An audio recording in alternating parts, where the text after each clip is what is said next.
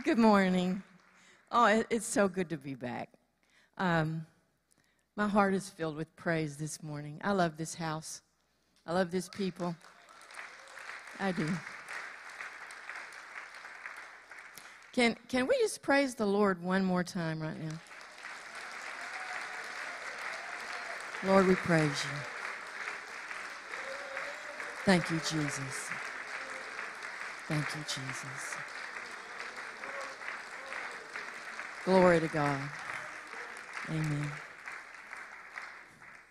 Father, we're so grateful this morning. We're a grateful people. We thank you. We praise you. We never want to forget that you're our Father. How glorious, how wonderful that we were lost and undone, and you found us and placed us in your kingdom, and we're at work in your kingdom, and we're furthering your kingdom. And we thank you. We praise you. We don't forget that all of this, anything we're all doing is because of you first. And we're grateful to you that you sent us your son, Jesus, that he was so wonderful to come to this earth and shrink himself down into a little human package that would go to the cross and get us back to you. And we'll forever be grateful. We magnify you above everything in this world. You are the one and only God. You are God alone. And we honor and praise and worship you today. Before we do anything else, we want to let you know you're our number one. You fly solo, Lord, when it comes to glory.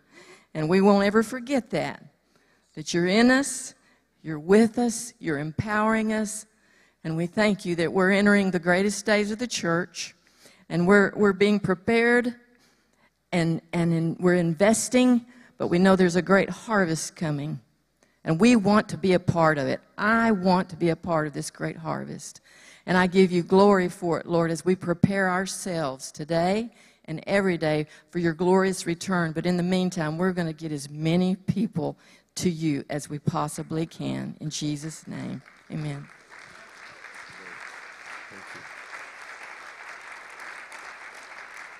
Hallelujah. Thank you, Lord. You may be seated. We are honored to be back with you guys. It's been a while. Dear friends, Richard and Nancy Salazar. Wow, we've known you guys, hard to believe, for 25 years. You know, my son came here when he was about to get married to buy his engagement ring because he heard, in fact, Pastor Richard told me he could save a lot of money if we went to the Diamond District, right? So he did, and he bought Sarah their engagement ring, and that's been 19 years ago. Wow. And she lost it not too long ago. But anyway, that's another story. But what a time, huh? What a time. I want to talk from my heart this morning, if that would be okay. You know, the name of this church is New Harvest. Harvest. The Bible talks about how that the Lord is waiting. The Lord is waiting and delaying his coming. Did you know that? He's coming back. Jesus came the first time, but he's coming back. But he's delaying that. Why? For the precious harvest of the earth. And the harvest of the earth is not money, it's not grain, it's people. Because God loves people. And I know, you know, we sometimes we can get focused on our existence on the earth and the needs that we have. And God cares about all of that. Don't misunderstand me. The things we go through, because we all go through things. If you haven't gone through anything yet, just wait. You will. Because things happen, right? But I want to focus you on something higher this morning. And that is our true purpose. The purpose of us being here on the earth. Because I'm sure there are many people in this room this morning that you got born again and saved at some time in life. Is that right? Raise your hand if that's you. You got saved. And that's wonderful. But you have a purpose for being here on the earth right now. See, when God saved you, you became a Christian, but also a citizen of heaven.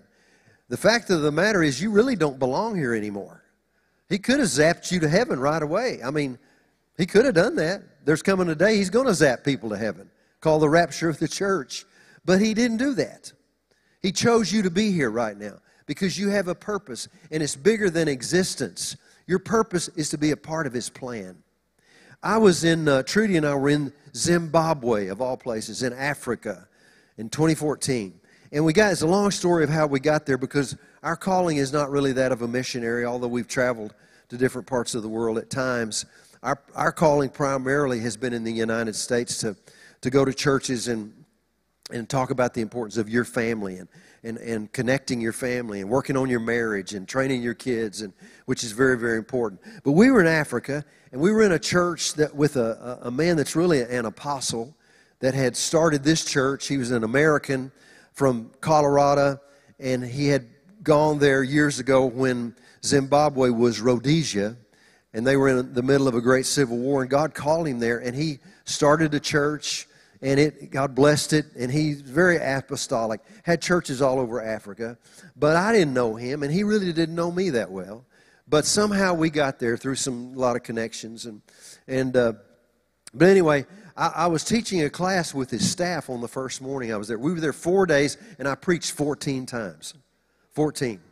Because whenever you go on a mission field, they want you to preach all the time. And we preached to anything that moved. We preached to grasshoppers. I mean, we preached, you know. But that morning I was talking to the staff. There's about 200 people on his staff. And I was talking about, and I got into some things about my calling and what Trudy and I were doing, and then what was coming on the earth, that I believed that there's coming a time when God's going to move greatly. And I said a few things about that. And as I'm talking, the pastor's on the front row. And he's on his phone, you know, just typing. And so I don't know him.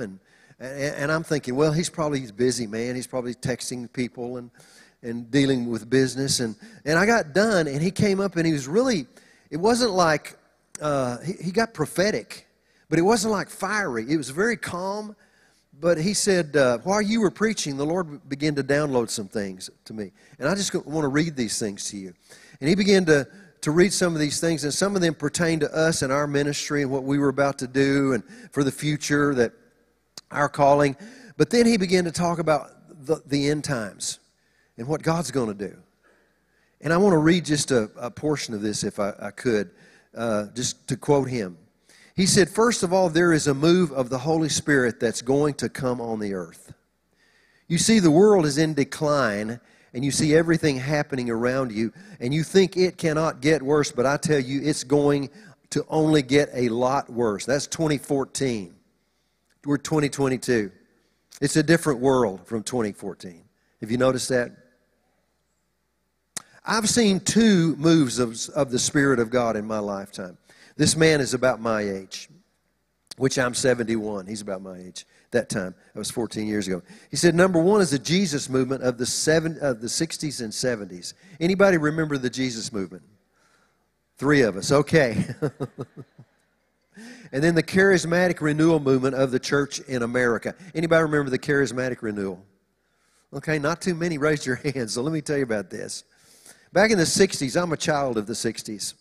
I grew up during those days of great turmoil in America. We had the Vietnam War, and there was a lot of rebellion that took place. And I mean, the late 60s, I graduated in 1969, and the country was boiling.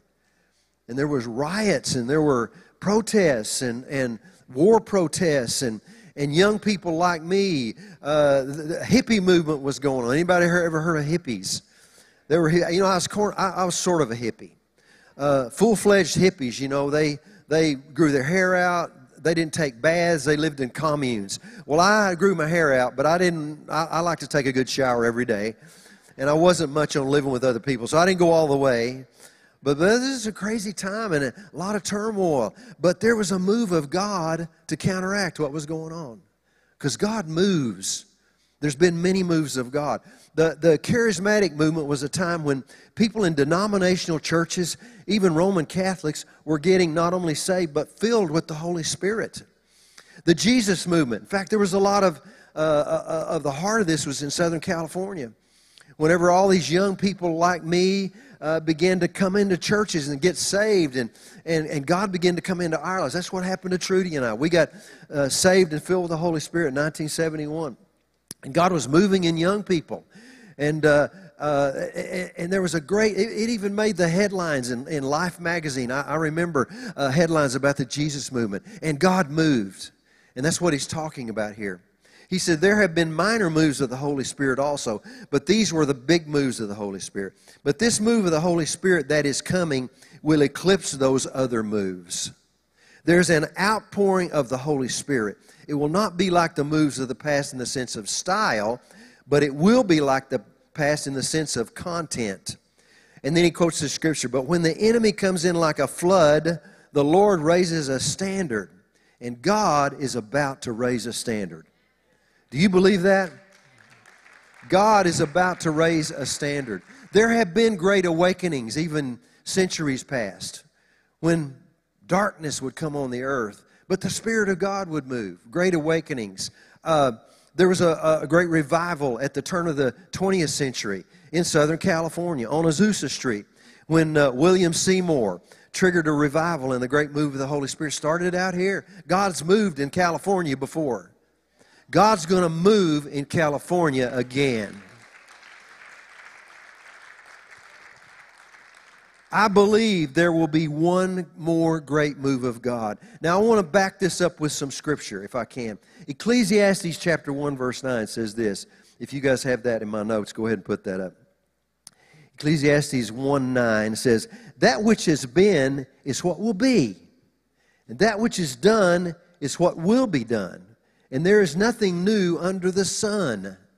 So God is saying, in essence, I believe what he's saying here, is history is going to repeat itself. History is going to repeat itself. History is like a circle, if you will. You know, a circle starts at this point here, and then we go around, and we go around, and we go around, but we come back to where we began. And that's the way God moves. He moves in circles. God is saying history is going to repeat itself in this scripture. Winston Churchill said this in World War II, those that fail to learn from history are doomed to repeat it. We know that's true in the negative, but what about the positive? If there's been good history before, will good history happen again? Let's look at Isaiah chapter 46, verse 9. And God says this, remember what I accomplished in antiquity. I'm reading from the NET version of the Bible. Truly, I am God. I have no peer. I am God, and there is none like me, who announces the end from the beginning and reveals beforehand what has not yet occurred, who says, my plan will be realized. I will accomplish what I desire. God will accomplish what he started. He will finish, and nothing will stop him. You need to clap louder. Nothing will stop our God. His plan will be accomplished. And he tells us about the plan of God. Do you know fully 1/4 of the Bible, one word of every 4 words is prophetic. It's about prophecy. God wants his people to know the future. And he's always foretold the future, even in the very beginning. Think about this. Jesus is called the Lamb slain from the foundation of the world. Before the world even was begun, when God spoke into the world and existence happened, and God created this earth and all the landscape, and then all the plants and all the animals in it, and then finally people. Before all that happened, God knew that there was going to have to be a Redeemer, a Lamb that would come to bear the sin of mankind. Before the foundation of the world, God knew that. You can't surprise God. As soon as Adam sinned in the garden, God prophesied that the seed of woman would bruise the head of the serpent. Think about that. When Adam and Eve fell, God prophesied that he was coming to take care of that. We need to know the future so we can know what to expect and what to set our faith on. I want to talk about some prophetic things today. Jesus wants us to know, we can't know every little detail, but he wants us, his church, to be aware of what's coming, right? It says this in John 16:13. When the Spirit of truth comes, he will guide you into all truth. He will not speak on his own, but will tell you what he has heard. He will tell you about the future. I want to talk about some future things that are coming. I believe those future things are defined by what happened in the past. God wants us to know His will. From the beginning, this is how God declares things will end. Ecclesiastes 7:8 says this, the end of a thing, oh, I like this one. You ready for this one? This is good. The end of a thing is better than the beginning. Let me say it again. The end of a thing is better than the beginning. So could it be, two questions, could the way the church began be repeated at the end? And if that be true, could it be even better than when it began in the very beginning? Maybe so. Let's talk about this for a minute. Let's go back and take a look at how the church began. If you're following me in your Bible, go back to Acts chapter 1. The church began in Acts chapter 1. Now think about this. Jesus has died on the cross, but He came back from the dead. But He hung out for a while. For 40 days, Jesus would show up from time to time. Wouldn't that be so cool? I mean, Jesus would just walk through a wall and show up with His disciples and just say, hey guys, I mean, can you imagine how cool that would be? Jesus had a body, glorified body that could pass through walls. One of these days, I believe, we're not sure what that's going to look like, but I believe we're going to be like Him. So are we going to get a body that's going to be able to go through walls and do stuff like that? I can't wait to do that. Won't that be cool? I'm going through that wall right there and just bam, here I am. Hey. Because Jesus shows up for 40 days, and then it's time for Him to go after 40 days. So in Acts chapter 1, verse 5, He tells His disciples, I'm going to have to leave. But John baptized in water, but you will be baptized in the Holy Spirit not many days hence. So wait for the promise that I'm telling you about. Wait, don't leave Jerusalem until the promise comes. And then they watched Him go up through the clouds into the air, into heaven. So here are the disciples, and they obey God. And they go to this place called the upper room. And they're waiting. And it's been 10 days. And the Scripture says this. In fact, let's read about it. Acts chapter 2, verse 1. When the day of Pentecost had fully come, they were all with one accord in one place. They were praying.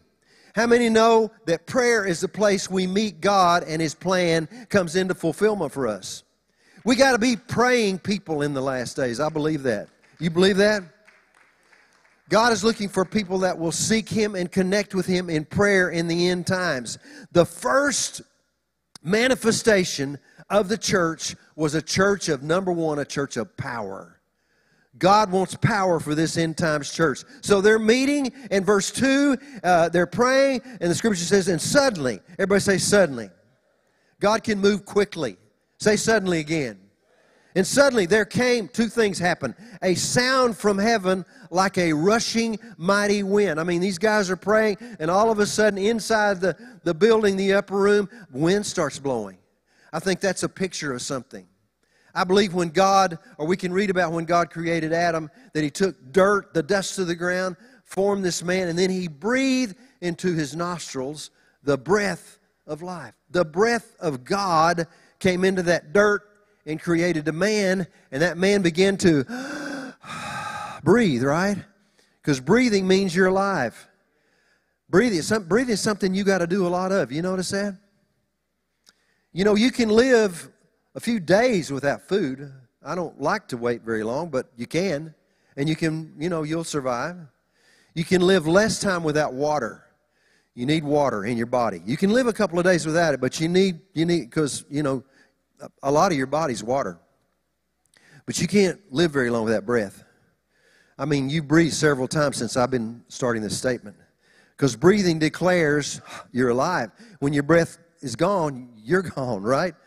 You got to breathe. Well, the breath of God that was breathed into Adam, I believe, that breath, that supernatural breath, left him when him and Eve disobeyed God that day. They continued to breathe in the natural, but the spiritual breath of God, I believe, ceased because the Bible said they died on the inside.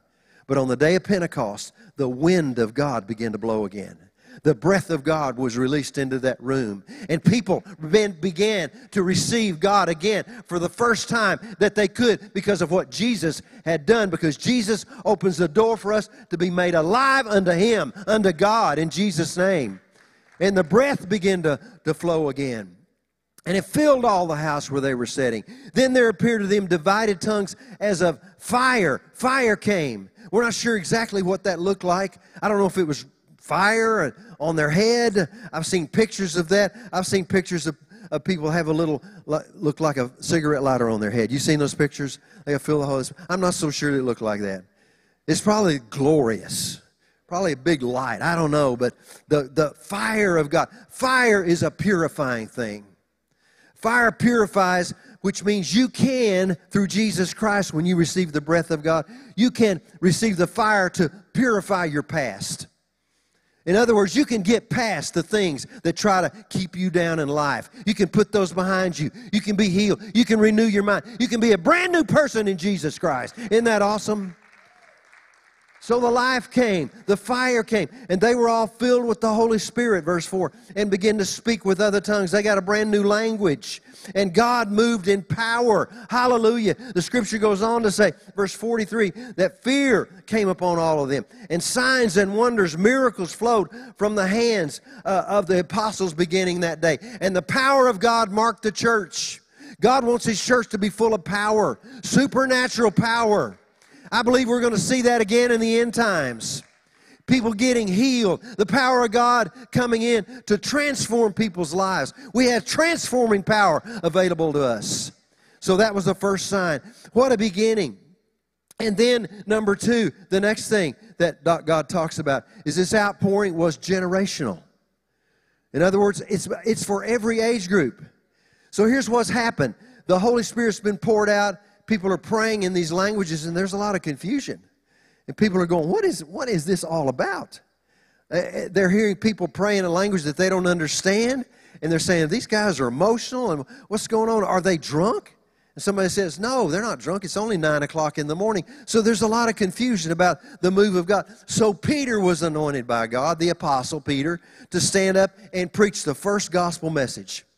God anointed him to do so. And he took his text from the book of Joel. And here's what he began to say, verse 15.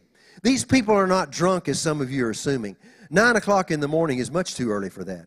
No, what you see was predicted long ago by the prophet Joel. In the last days, says God, I will pour out my spirit upon all people. Your sons and daughters will prophesy. Your young men will see visions, and your old men will dream dreams. In those days, I will pour out of my spirit even on my servants, men and women alike, and they will prophesy. What is God telling us here? I believe God's telling us here that this outpouring of the Holy Spirit is for every age group. No matter how old you are, no matter how young you are, God wants to pour His Spirit out on you. God wants to anoint people no matter their age. This is talking about God merging the three generations to do a great work. We need every generation. It talks about how that first of all, it'll be men and women alike. These are men and women with a servant attitude. So the first thing we need to understand, if we're going to flow in the power of God in the Holy Spirit, then we need to have a servant attitude. We need to have a servant attitude. It's not about you being some big deal. It's about us serving one another, right? And then it mentions these three age groups, the young men, the old men, and the sons and daughters. That's pretty much the entire age that the church can be. You got older people, and then you got younger people, and then you got the kids. And God says, I want to pour my Spirit out on all of them. We need young men. We need young men to see visions. This term vision means to have a revelation.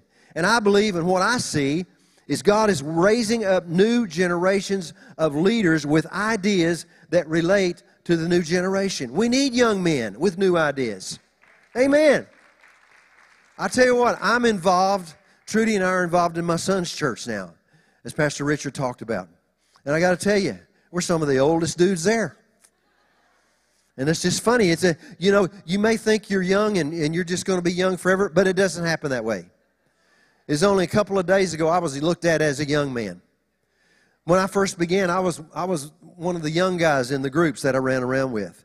You know, and it's cool to be young. I didn't know much, but it's cool to be young. But I began to learn. But we need young men. I watch our church, and we have young men that God's raising up, and they've got new ways of thinking. They think a little bit differently than I do. They know more about technology. they know a little bit more about the culture and how to reach out to these people. So we need young men with vision, revelation from God to carry on the new vision that God wants to impart. But then we need old men to dream dreams. Yeah, I'm older, but I haven't done dreaming yet. No, we can still dream. Your dreams don't die just because you get older. But here's what you have to do when you're older. You have to be willing to change. You don't want to get stuck in the past, right? Some older people, you can get stuck in the past. And they think, well, they don't do that the way we used to do it. And the music's different than in my day. And the anointing doesn't feel the same. It was so good in my day. And they don't preach the word like we did. And, well, you know what? Doctrine doesn't change. The basic doctrine of the church doesn't change. But there's always new ways to communicate it. And we can't get stuck that things that got to be, my generation, because as I was young, we changed things. I brought, at our church, I was a music minister at Church on the Move, and I was bringing in some of the younger songs and some of the hipper stuff. And I played in a rock and roll band when I was younger. And I remember we got a lot of flack about that. With my kids' music, it was a little more rocking than maybe some of the kids' music from the past, because that was who I was. And we got letters about that. People saying that rock and roll music is of the devil. You shouldn't be singing that stuff. But we were changing because the culture was changing. And God used us in TV for the time. And TV was different in that time. But TV was a cutting-edge method to reach people. And we were able to communicate the vision about the importance of reaching kids. Pastor Richard mentioned the Gospel Biz Show. That thing went all over the country. Back in the 80s and 90s, you could turn on Christian TV just about any time and see that show. It was amazing what God did with that thing. But that was for a time. I don't do that anymore. I'm not as cool a cowboy as I used to be. But I still have value. I have a scripture here that I memorized. I want to share it with you. If you're older, you need to know this. If you're younger, write it down for later. But here it is, Psalm 71:17. O God, you have taught me from my youth, and to this day I declare your wondrous works. Now also, when I am old and gray-headed, O God, do not forsake me, until I declare your strength to this generation, your power to everyone who is to come. So, young people need older people. Do you know that? See, older people, most of the time, we've been around a while, and we do have some wisdom that we can help you with because of experience, right? Good and bad.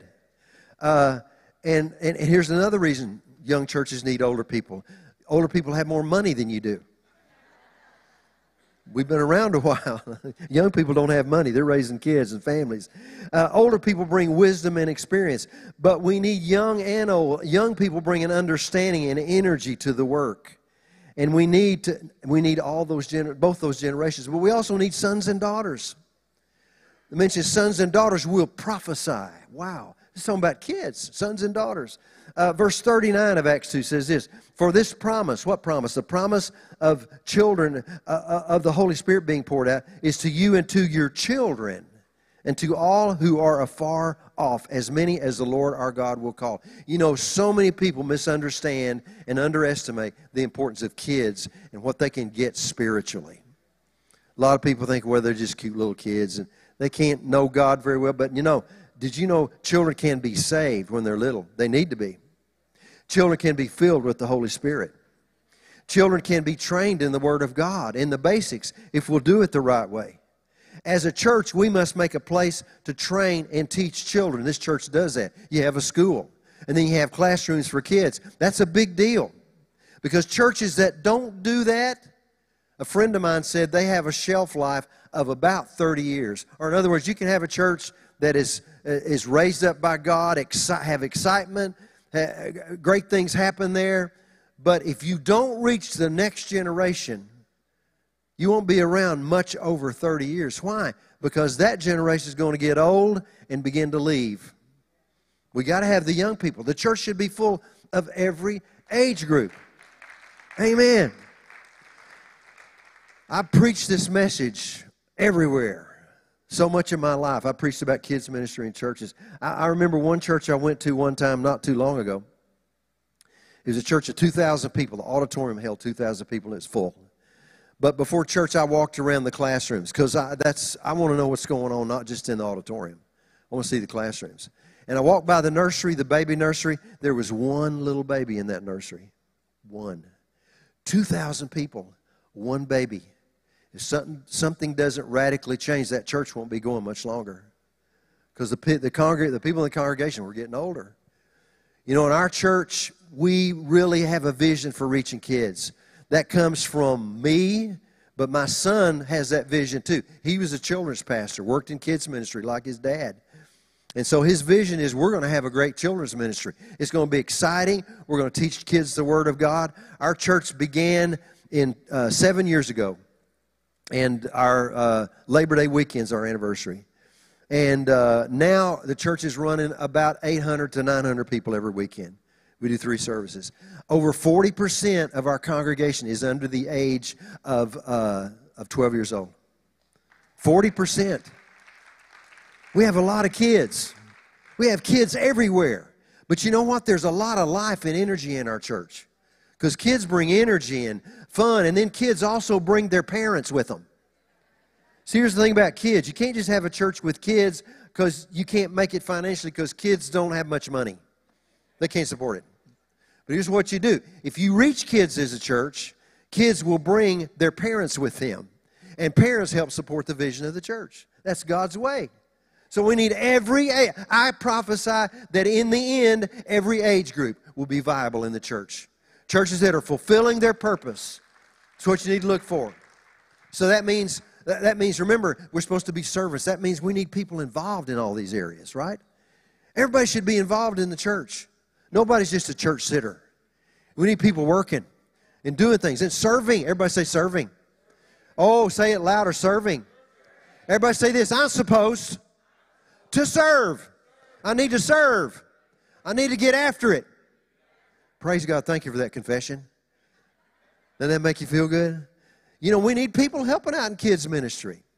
We need people welcoming. And I came in this morning and people greeted me and made me feel good. Made me feel like they wanted me here. I like that. All those things are important.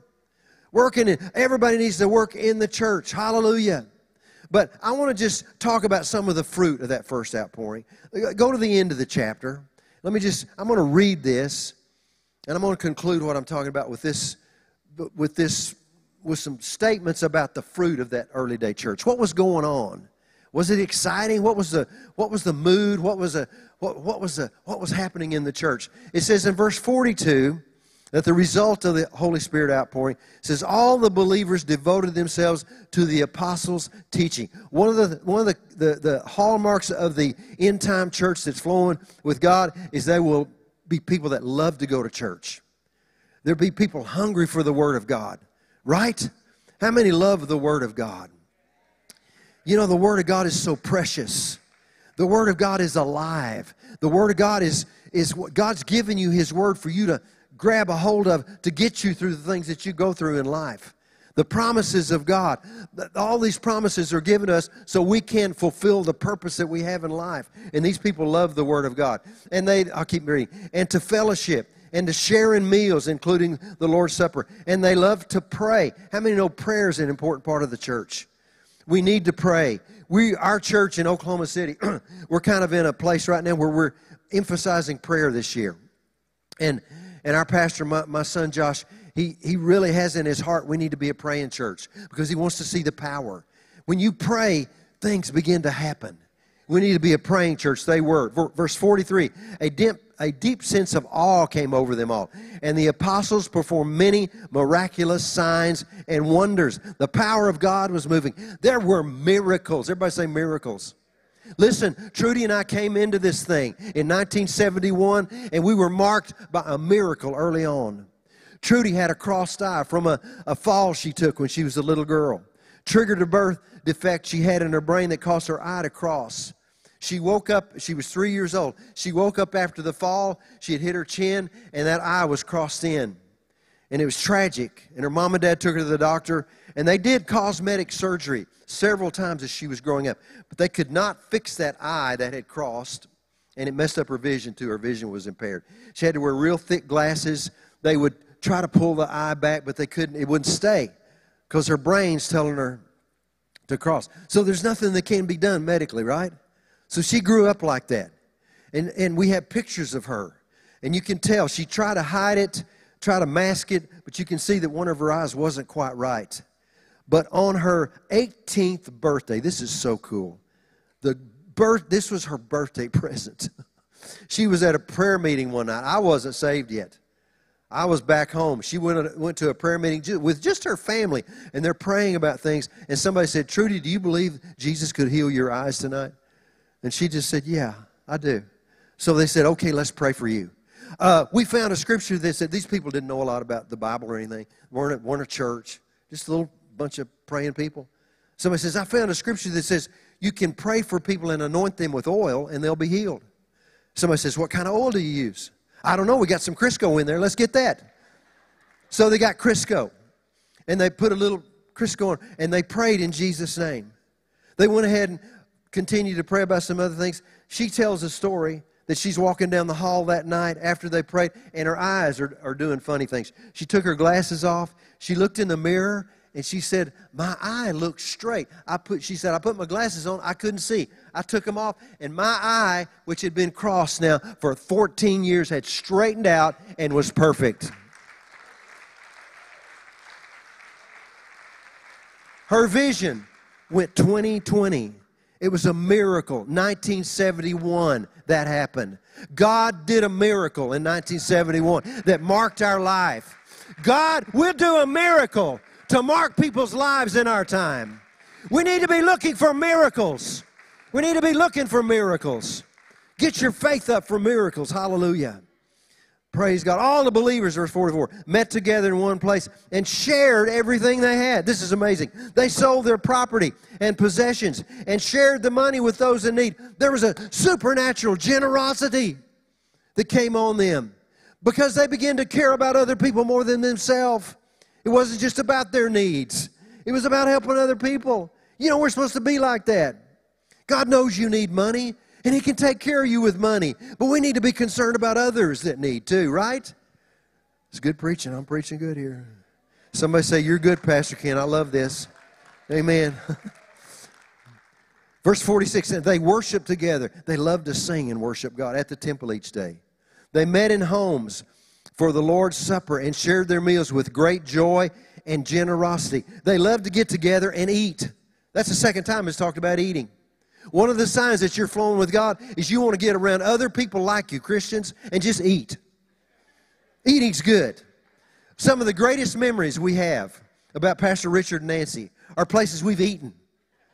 When we moved to L.A., you know, we're just country folk. We're from Oklahoma.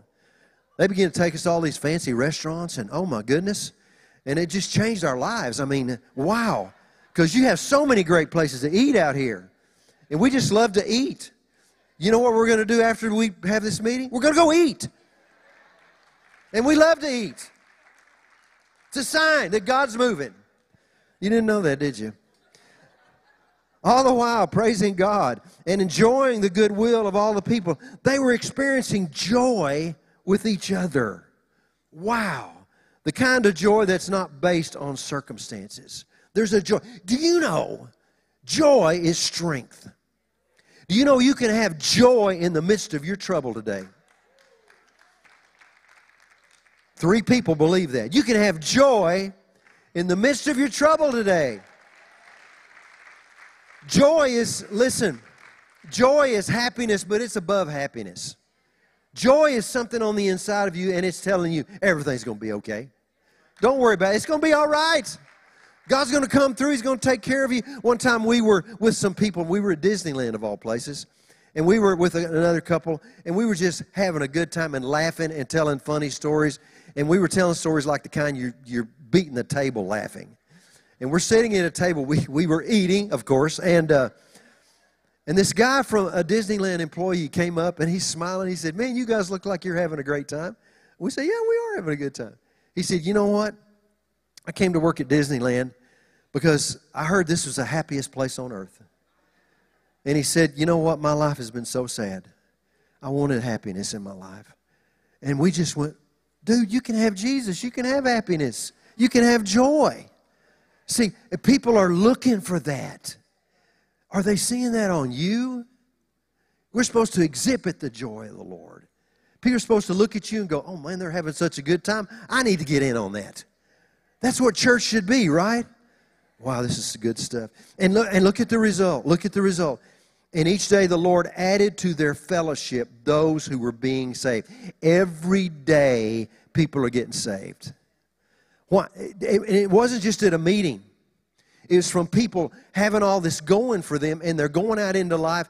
And listen, you think, well, they didn't have any trouble. Are you kidding me? The persecution of the early church, you know how bad that was?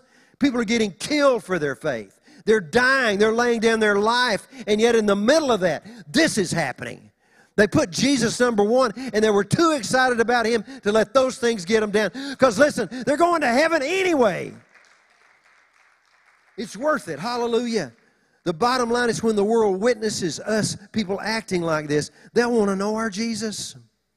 Back in the 70s, Trudy and I were in a little church out in West Texas, and we just were so excited about God and wanted to fulfill our purpose, you know, and it felt like we were called into ministry, but we didn't know how to do it. Well, I didn't know how to preach then. Didn't know anything. We're just at the church growing, and there was another couple that came in, and they were a lot like us. They were on fire. And so they'd come over to our house, and we'd drink coffee, and we'd pray together. We'd just get together and pray. And a few times, we'd get together and pray with the four of us, two couples, and we'd pray and ask God to lead us because me and the man would go out in the town just to witness to people. I mean, we just get in the car and say, Lord, lead us to somebody that needs you. But first of all, we prayed and asked God to lead us. You know, it's important to be led by the Spirit. You drive around L.A., you see needs everywhere. You see homeless people. You see beggars. We have that in Oklahoma City at intersections. And here's what the deal is. You can't meet every need out there. But you want God to lead you to the ones that He will open the hearts of. That's the way this works. To be led by the Spirit is the one that's a true son of God. So anyway, we'd ask God to lead us. And then me and this guy, his name was Rusty Gray. He's a pastor now out there.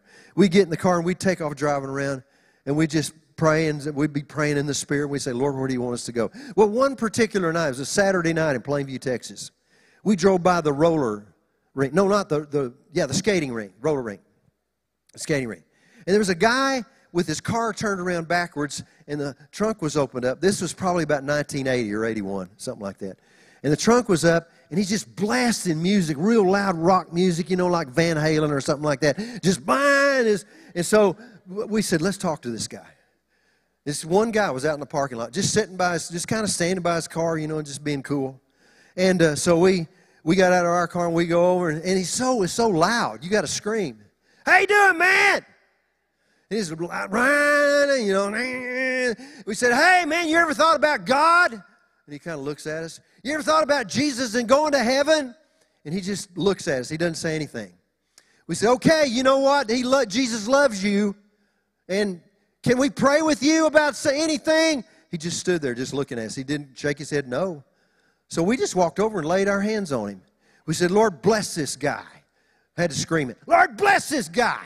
Jesus' name. Help him, Lord, whatever he needs. Lord, we pray for his healing. We pray for his health. Pray for his whatever. Just bless it. I don't know what we prayed, but then we got in the car and left.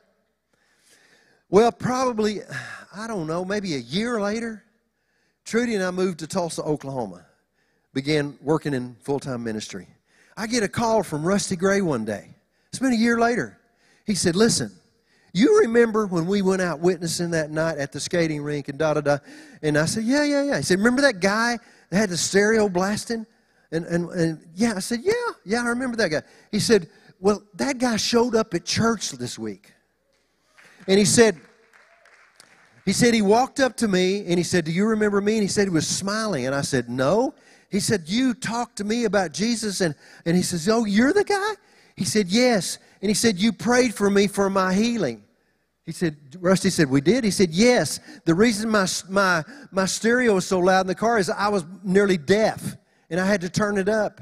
And that night after you left, my healing, my ears popped, and I can hear perfectly now. And I accepted Jesus. And He's my Lord now. That guy didn't even respond to us that night. But the Lord led us to that guy, and look what He did. I mean, that wasn't us, that was God. I believe God wants to do some amazing things. You believe that? Grassroots things. You know, all these things I read about. I'm going to close right here. You ready to close? All these things I read about are signs of first love, of a first love. These are all signs that people were just excited because they love Jesus and they love to get together and talk about Him and eat and stir themselves up. And it was just basic Christianity 101, putting Jesus number one. First love is so important. Remember first love? Anybody remember first love? I mean, like with Trudy, first love. Trudy, I met my wife when she was 12 and I was 14. We were little. We were young. And so I thought she's the prettiest thing I've ever seen in my life. And so she's only 12, but I asked her to be my girlfriend. So she's my girlfriend for a while. And then we broke up. We broke up. And I broke up. I was the one that did it at that time. But then we got back together. Because really, she's just something about her. And I just couldn't get away from her. But this time she broke up with me. It's like women try to get back at you, I think. Anybody know them? She did. It just broke my heart. I mean, just broke. And I would see her. I remember going to basketball games. And I'd see her, and first love. And it's just like, I couldn't think of anything else. It's just that she's so pretty, and I like her, and she doesn't want me anymore. And that made it worse. And, oh, Lord, change her. Smite her, Lord. Bring her back. Help me. It's love. You're just infatuated, right? You know, that's the way it was when I got saved. Were you that way? It's just like, Lord, wow, you saved me?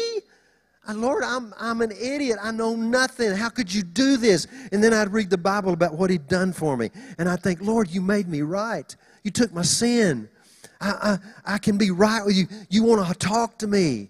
You want to walk with me. You know what happens to people a lot of the time? They get away from that first love. In the book of Revelation, Jesus appears to John, right? And he begins to tell John, he's going to tell John about what's going to happen in the end. A lot of the signs, we're on the edge of a lot of those things happening right now. And we're on the edge, somebody said it this way, I think it's true. We're on the edge of the tribulation. Now, I believe the church, we're getting out of here.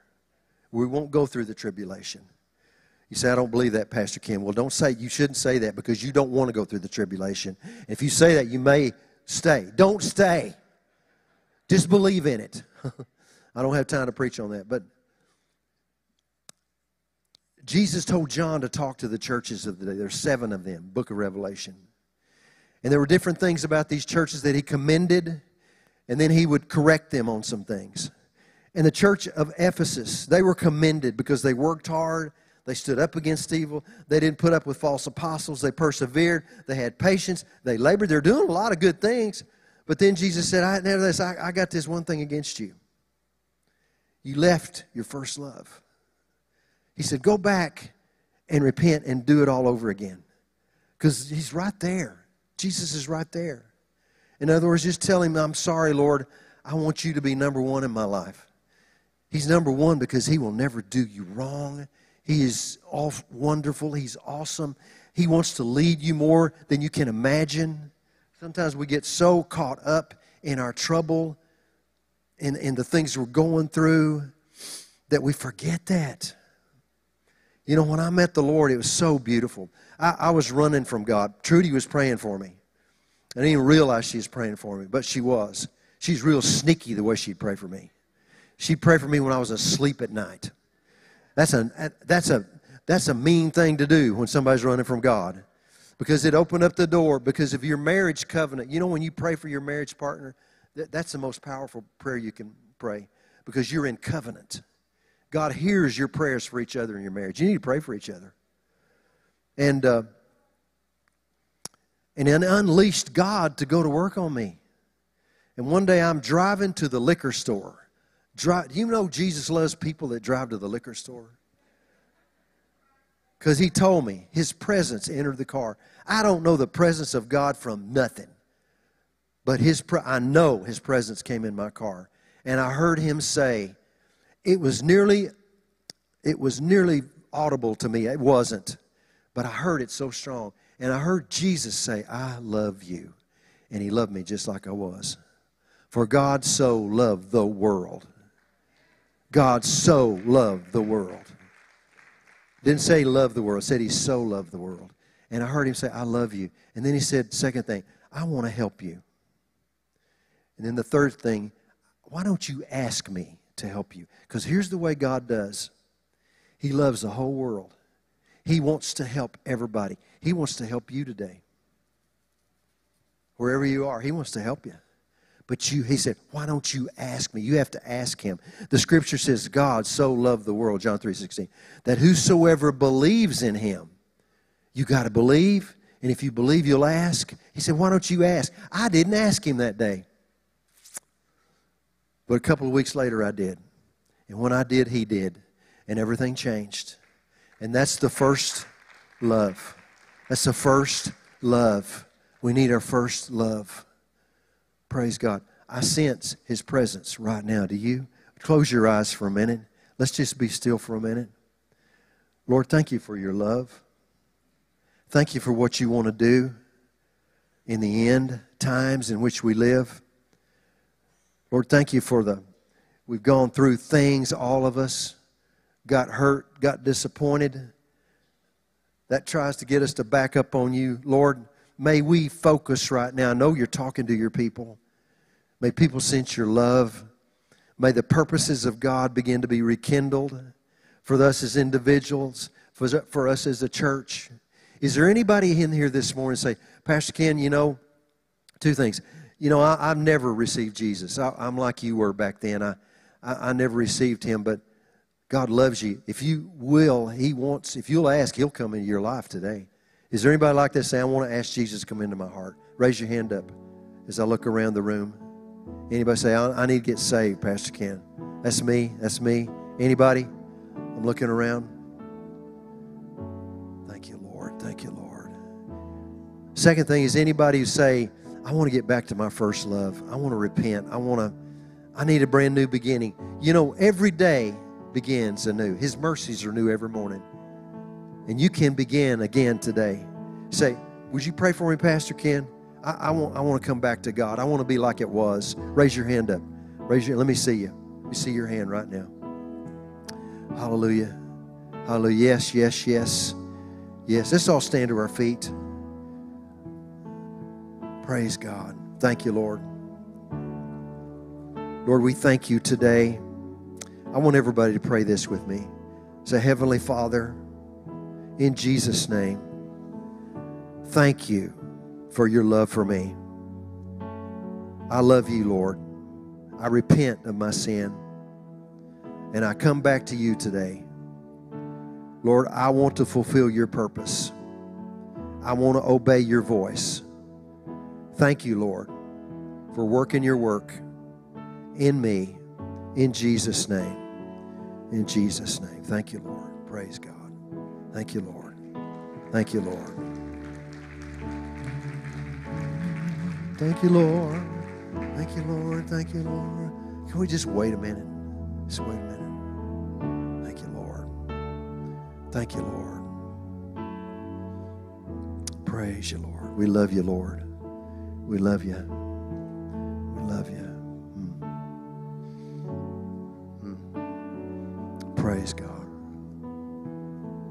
Praise God. Thank you, Lord. I believe the Lord told me he wants to heal some people today. Physically. Physical healing.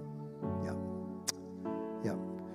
If you need physical healing of any kind, and listen real good, and you believe Jesus is going to touch you this morning, you believe that, come down here. We're going to pray for you right now in Jesus' name. Physical healing. You believe Jesus will heal you. You're going to look to him. You're not going to look to me or any leader, but you're believing Jesus is going to touch you this morning in Jesus' name. Wow, look at this. Physical healing. Physical healing. Thank you, Lord. Thank you, Lord. Thank you, Lord. Thank you, Lord. Thank you, Lord. Thank you, Lord. Thank you, Lord. Thank you, Lord. Thank you, Lord. Now, Lord, you see all these people. And Lord, we just remind you of what you did before the cross. You took that horrible beating, and you did that for a great purpose. You did that because it says in 1 Peter 2:24 that with the stripes that Jesus took, the marks on his body, the blood that was shed on those stripes, with those stripes of that whip, we were healed. So, Lord, today we've come to you. All these people have come looking for physical healing. And we ask you to move right now. And we ask you to touch them. Begin by the anointing, touching people right now. By faith in Jesus' name, we declare you're touching people right now. Touching them, healing them. Thank you for strength coming to bodies. Thank you for congestion leaving. Thank you for rotator cuff. Rotator cuff. Who's got a rotator cuff? Lift your hand up. See that. Receive that. That's anointing for your rotator cuff. Receive it. Thank you, Lord, for knee injuries. Who's had knee injuries? Yes. Receive your healing right now. That's right. Thank you, Lord, for touching him. Thank you, Lord, for respiratory problems. Who has respiratory issues? Yes. Yes, yes, yes. Thank you, Lord, for healing respiratory problems in the name of Jesus, Lord. Thank you for this faithful man. Lord, I praise you. I praise you for working in his body. Miraculous, the miracles of God. The miracles of God. We speak miracles. We speak anointing flowing. You can feel it right now. Receive that. Lift your hands up and receive it right now in Jesus' name. Jesus' name. Thank you, Lord. Thank you, Lord. We receive it. We receive it in Jesus' name. In Jesus' name. Hallelujah. Jesus' name. Hallelujah. Hallelujah. Hallelujah. Praise God. I want everybody up here, in fact, everybody to say this in the whole room. Say, I believe, I receive my healing right now. It's mine according to the Word of God. And by His stripes, I am healed. I'm healed. In Jesus' name. In Jesus' name. In Jesus' name. Jesus' name. Jesus' name. Jesus' name. Hallelujah. Hallelujah. You may go back. Praise God. Praise God. Now here's what you do. If you still feel some pain, and some of you are thinking, well, I still feel a little pain. Don't be moved by that. The pain's got to go. Pain's got to go, right? It's got to go in Jesus' name. It's got to go. Make your mind up. You make your mind up, that's yours. Make your mind up, that's yours. Hallelujah. Hallelujah. That's the way it works. It's the way it works. It's the way it works. I'm just thinking about, I'm going to close right here, but I'm just thinking about new harvest. And there's a new harvest coming. There's a new harvest. New harvest. You got anything?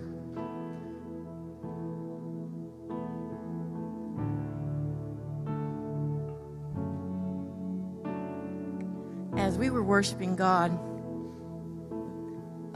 this is for Pastor and Nancy. As we were worshiping God, and I hope this means something to the two of you, but I saw a glass, and it was full, and then it got turned, and some stuff was poured out of it, and it came back up, and then it's only half full. But then I saw the Spirit of God, and He came over, and He said, that's okay, because I'm going to refill the cup till it's overflowing. We're going to refill the cup. Amen. Amen. Amen. Well, Lord, we thank you. Thank you. And those of you that are just received your healing, and you did, if you believed. When my eyes were healed that night, I didn't even feel anything. I didn't know anything happened. I'm just going about my business because there were other people getting prayed for, and I was going to go pray for other people.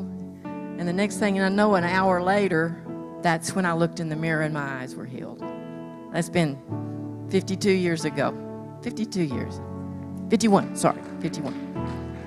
So what I want you to know is also, you know, the word plants a seed in your heart and it grows. And sometimes it'll grow real fast, sometimes it doesn't, but it doesn't matter. As long as you receive it and you water it, a cure began today because God's word is true. And then I also want to admonish those of you in the church that pray. Pray when you think about it this week, pray for the ones that received healing today. And just begin to pray over them and just help them bear their burden. There's a scripture in about a word in the scriptures that says to bear one another's burden. And what that word means is have you ever had a little garden and there was a little plant like a tomato plant? It starts growing, but it can't hold itself up because it's getting heavy. So you go to the hardware store and you buy a little stake, and you put that stake in the ground and you tie that little plant to the stake, and the stake holds it up and keeps it strong until it gets its strength. So when you're praying, see, what we want to do, bearing somebody's burden doesn't mean you just put up with them. It means you tie themselves to them and strengthen them until they get their strength back. So I admonish you, intercessors and you prayers, pray over this service today. Pray over what was spoken today. Pray over the healings. Pray over everything that was said, because I don't know if you got it. It was a very prophetic message today for this church, for the body, but for this church. So wasn't it a great day? Just all glory to God. All glory to God. I encourage you we brought a few of our products. We got our book, Devil Proof Your Family. You know, family is the core of everything you do. And I see it. The devil hates families now in our church and any church in the world. He's trying to destroy the family from the very heart of what God created it to be. Because if we don't have families, if we don't have marriages serving God, raising kids that are serving God, we don't have a church. So you got to go over things about principles. This book will really help you. It's about raising kids and being married. There are prayers in the back that Trudy wrote to pray over us, my family, and our kids. And I think one is $12, but you get two for $20. Why would I want two, Pastor Ken? So you give one away to somebody. It's a good way to witness to somebody. Say, hey, because everybody has trouble with their family. I mean, it's just a fact. Hey, this will bless your family. Give them this. So we love you guys. It's so good to see you again. It's been 5 years since we've been here. Thank you for allowing us to come back, Pastor Richard.